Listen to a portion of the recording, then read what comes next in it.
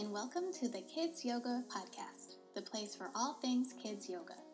My name is Jessica Mugis, and after teaching kids yoga for over a decade and being immersed in the industry, I created this podcast as a warm and supportive place for parents, teachers, caregivers, and kids yoga professionals to gather. Episodes include conversations with kids yoga teachers, business owners, and authors, informational episodes on specific kids yoga topics, yoga adventures for children, and even the voices of children themselves. It is my hope that you can come here each week and gain inspiration and form connection with your fellow kids yoga community. Welcome to the Kids Yoga Podcast. I'm so glad you're here.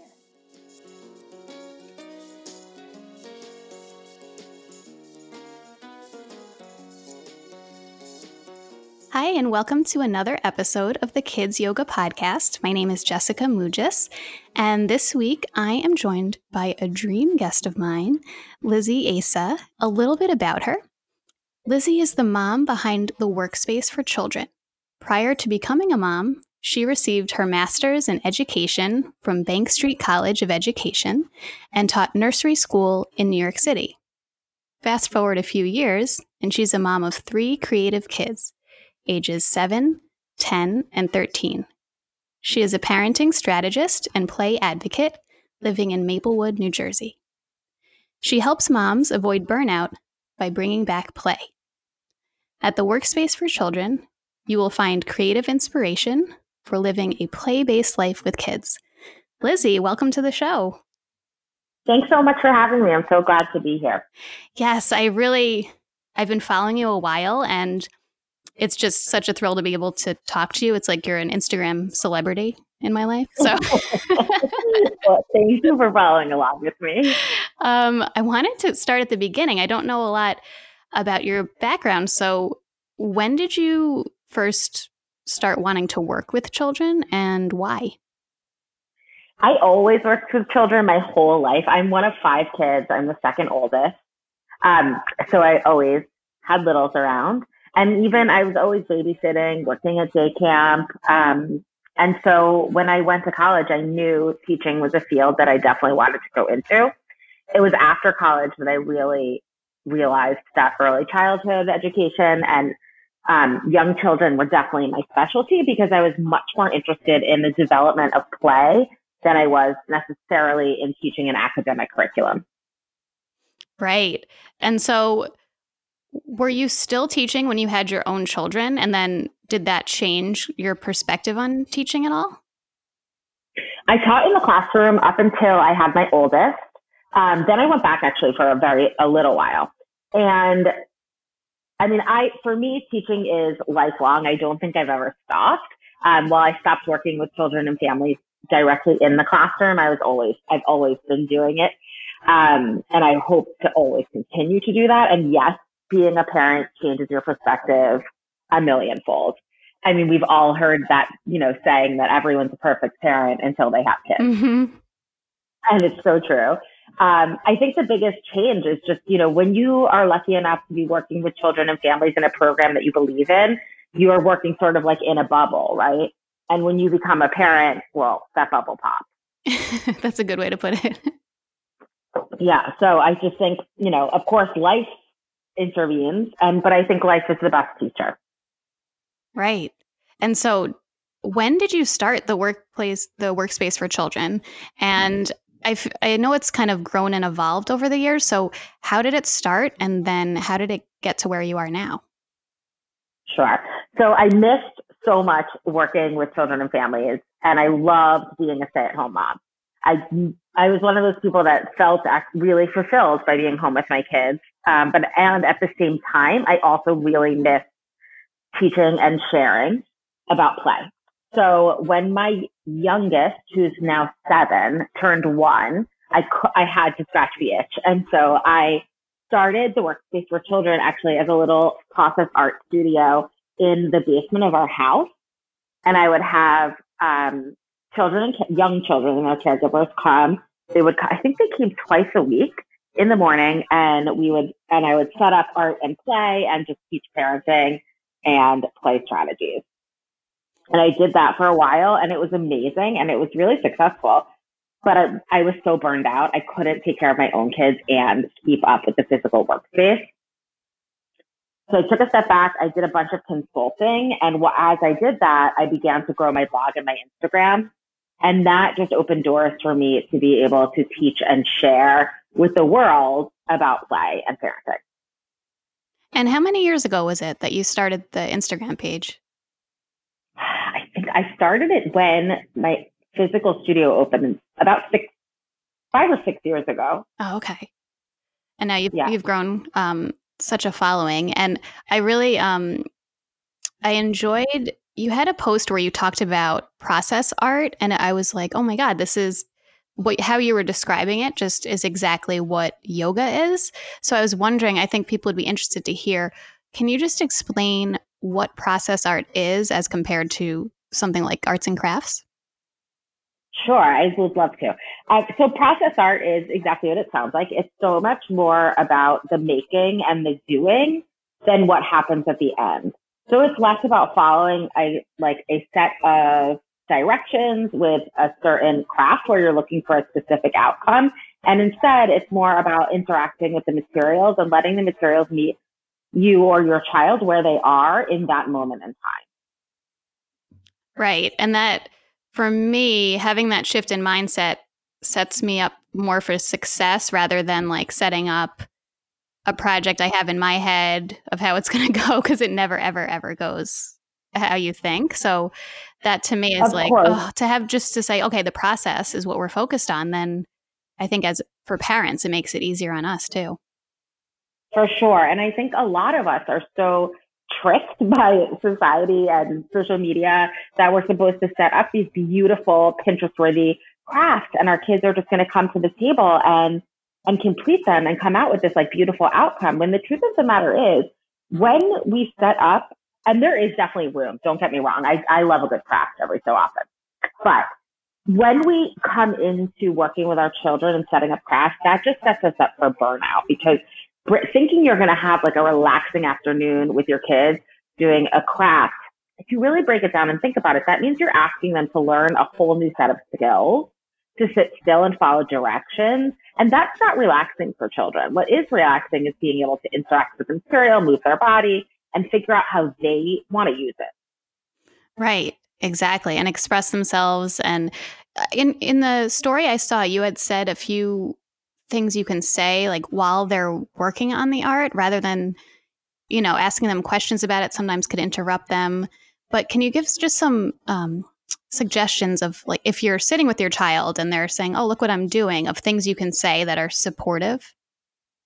Sure, absolutely. In fact, just yesterday, I was working on a bunch of content around this, because I do think as teachers and as parents, we think we're supposed to encourage our children by asking them questions or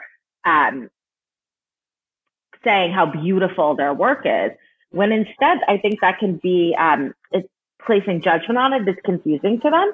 So instead of saying, oh, honey, that's so beautiful, I might say, oh, I noticed that you used straight lines over here and curvy lines over here.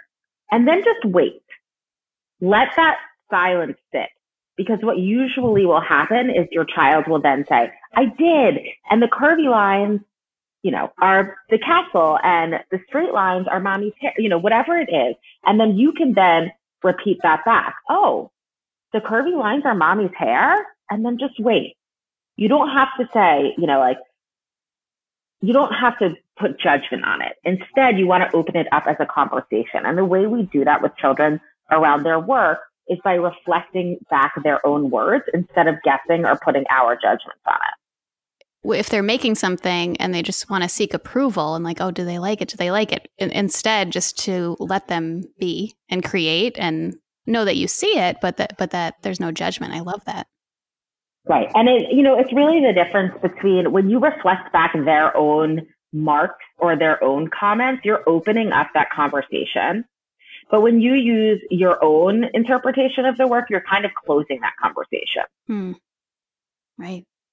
Well, besides, sharing about art and and play. You also share tips for parents, but in a way that for me, I find I feel like a relief when you share ideas rather than, on Instagram, it could be a tricky place. Sometimes we can follow people and it feels like, oh my God, that you're a failure because you're not saying the right thing or doing the right thing. And you share things in a way that makes me feel less alone. And I think a lot of people feel that way. So I was wondering, how do you decide what to share where you're kind of straddling that line between, keeping the privacy for your family and respecting that, but also being open and honest with the people that follow you?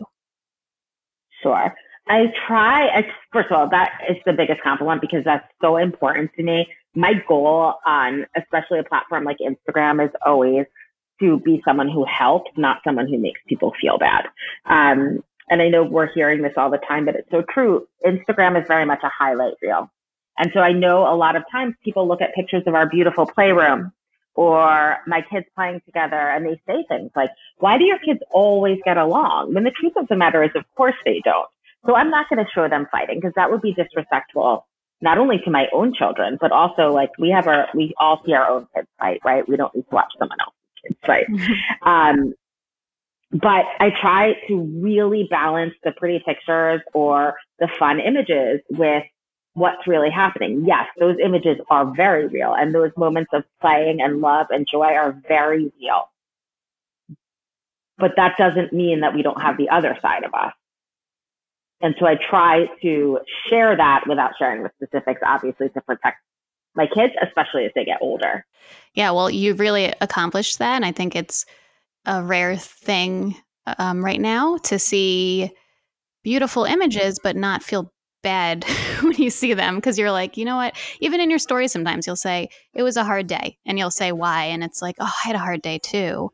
And it's easy to get lost in those pretty pictures. But thank you for doing what you do. You're welcome. And I believe as the same as I teach my kids, as for us as grown-ups, that we learn the most from our failures. And so in sharing the hard moments or the failures or the things I tried that didn't work or the tantrums that were had that I was able to talk them through, I share those things because I think they're the most valuable, so much more valuable than a pretty picture. Absolutely.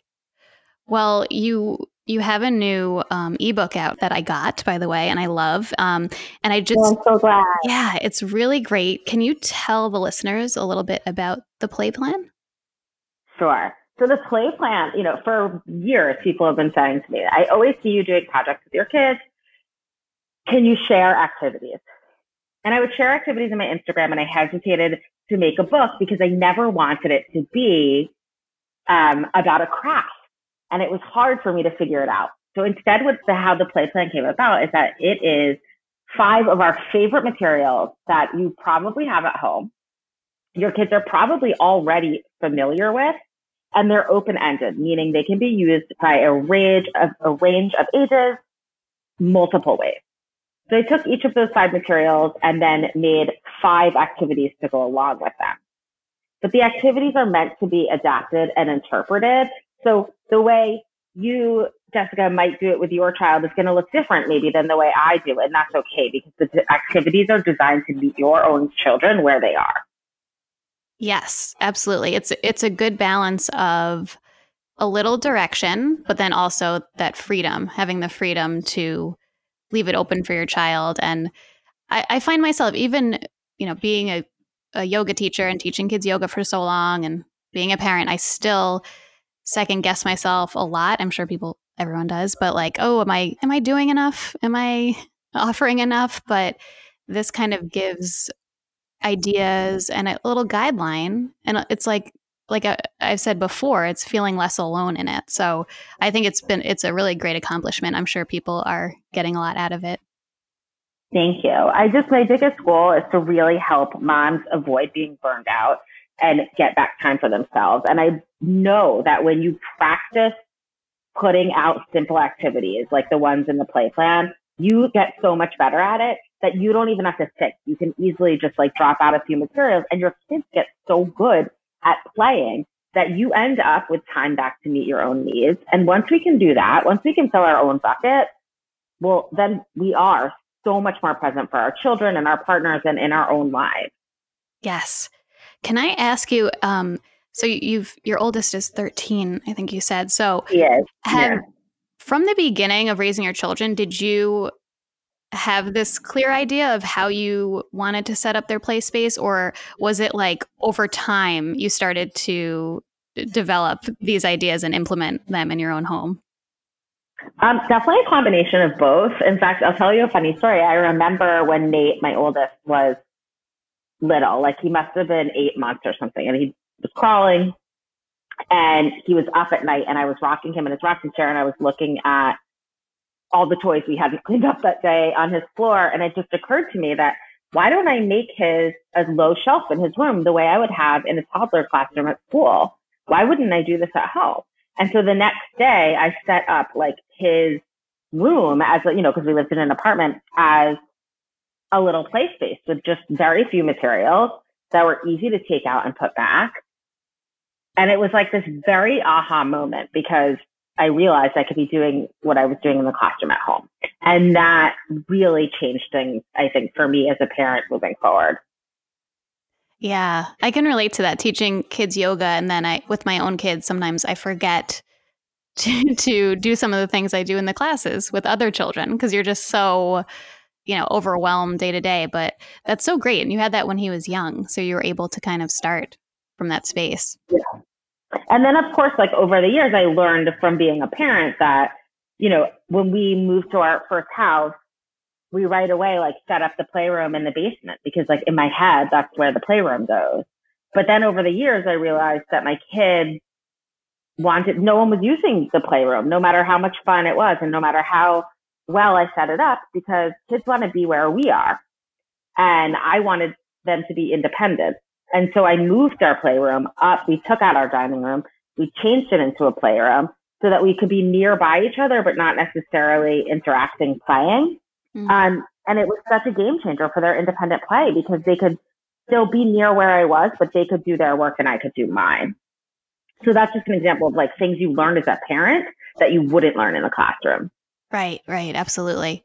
I'm in New York City now, but we're moving to New Jersey, and I grew up in New Jersey as well. But yeah, so we're gonna have more space. I'm like, ooh, there's a little room. I'm like, I could make a playroom, because right now it's just one big room pretty much in our house. So I'm excited to start new too, and to simplify, because right now we've just got a lot of toys.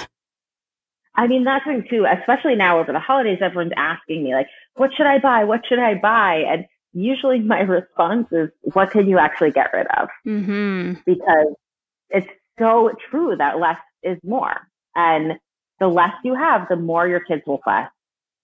Yes, absolutely. And I love how also on your Instagram page, people could check out, you show like examples of little setups you could do on the shelves, shelves of your, whatever play space you have. And it's just a few things. And that's really all you need. I think we feel sometimes we have to get all the things, and that will keep them entertained. But I've found that really doesn't work. No, it doesn't. I mean, if you think about like how you feel when you walk into like a big box store or a big grocery store, and it's so overwhelming, right? There's like sounds everywhere, and you just start to like grab things you don't even need. And you probably still go home and end up not being sure what to make for dinner, right? Because there's just you don't feel productive in there, as opposed to if you walked into like a small specialty shop and you brought your list with you, and there's so many fewer things there, just fewer high quality ingredients. You would go home and it would be so much easier to make a meal. Yeah, that's and it's kind of like that with play. Right. Well, I've been asking everyone that's been on since the pandemic began, how they're taking care of themselves during this time. So I know you're so busy, you have a business, you're at home, you have your 3 kids, but how have you been taking care of yourself during these volatile times? I love this question, because it's so important for me to practice what I preach, and that is that we need to take care of ourselves first. So before we can take care of our kids, because when we are recharged, rested, or relaxed, we can show up for our kids in such a different way. And then their behavior changes. And then it just keeps going on and on. So for me, one of my things I love the most is actually working and writing content for Instagram and for my courses. And so I make sure that I have time to do that every day, because I know when I don't, my mind is always racing and I'm always trying to get them to the next thing. So for me, it's really about taking time to do what I love most, which is my work. I could totally relate to that, because the one thing that's kept me a little grounded during this whole time has been doing this podcast and having something that you love outside of what's happening in your home. I think you're so right. It's because people think, oh, it's self-care, take a bath or whatever, but it's like, it could mean working, because that's could be where you find your joy. Yeah, 100. Like when I have had time uninterrupted to just let my creativity flow and work on my own business, then I come out of that in such a better place. I'm so much more present for my kids. And then they're so much more connected to me. So they're not doing, negative behaviors to seek my attention, because they don't need to. I'm connected to them because my mind's not elsewhere. Yes. And something else you've said is that I found helpful is that even just 5 minutes of uninterrupted, focused time with your children is more valuable than, say, an hour of time where you're kind of hanging out, but you're scrolling through your phone or doing emails at the same time. That's something I'd love for listeners to hear about, because I think right now we're just all struggling and trying to find that time. So could you just explain that real quick? Like why that is? Sure, of course. I think this is like one of the most important parenting tips. And that is that, like, you can either spend time, 30 minutes, laying on the floor playing Barbie, but you're not really paying attention. You're like half folding the laundry and scrolling through your phone and, maybe making that Barbie doll move a little bit. Your child's not going to feel filled by that. And instead, if you say, I'm going to set the timer, and for the next 10 minutes, I'm not going to look at my phone. I'm not going to answer the doorbell. Even if my email dings, I am not going to answer it. I'm just going to be with you. And that doesn't mean that you need to set up a special craft. It doesn't mean you need to be doing really any special activity. You just have to be with them. It could be a cuddle. It could be just reading a book. It could be sitting quietly and just listening. And that quality over the 30 minutes or the hour you spent playing Barbie is so much more impactful. Your child will feel so much more connected to you and so much less likely to be seeking out your attention the other parts of the day. It's so much more helpful for them to feel seen and heard and connected, and it empowers them to be more independent and to wander off and play. Right. And to follow their lead too, and to just do what they want to do and give them that voice. I found that does make a huge difference. Yeah. Well, there's so much advice that I love hearing from you, but if you had to choose, I like to kind of end with little wisdom gems. So if you had to choose just one piece of advice for parents right now, specifically parenting during a pandemic, what would it be? Ooh, there's so many. I think it really would be to have a mantra for yourself. Have something that, it almost sounds cliche, but saying, I am enough for my child exactly the way I am, because that really helps you examine. So many times we're acting out of guilt with our kids, and it's not a good place to come from for anyone. And so when we can really have this mantra of saying, like, I am exactly the person that my child needs. I'm the only person who can parent my child during this pandemic. I am the perfect parent for my unique child. It frees up so much guilt, which can change so many things. I love that.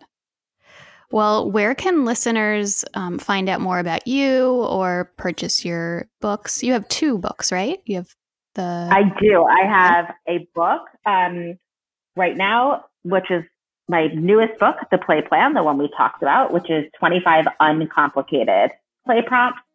And I have another ebook, which has, I think it has over 7,500 downloads. Wow. And it is, teaches you my proven method for quiet time and independent play. And I also teach a course on how to implement quiet time and independent play. Great. And is the best place for people to get in touch with you, would it be Instagram or would it be emailing you? I would say emailing me because my DMs can fill up sometimes. But you can always find me on my website, which is workspaceforchildren.com. And you'll find me almost every single day on Instagram at theworkspaceforchildren.com. Great. Well, Lizzie, thank you so much for being on. It was really an honor to talk to you. And I think that everyone listening is going to find this really helpful and insightful. So thanks for your time. Thank you so much for having me. Take care. Thanks for listening. If you enjoyed this episode or if you've listened before, there are a few ways that you can help this podcast to keep going. So first, you can click subscribe wherever you listen to your podcasts. You can leave a rating and a review. This will help more people find the podcast. You can follow us on social media at the Kids Yoga Podcast on Instagram and the Kids Yoga Podcast on Facebook. You can also email me. I love to hear your questions, comments, feedback. thekidsyogapodcast@gmail.com. Thanks for being here.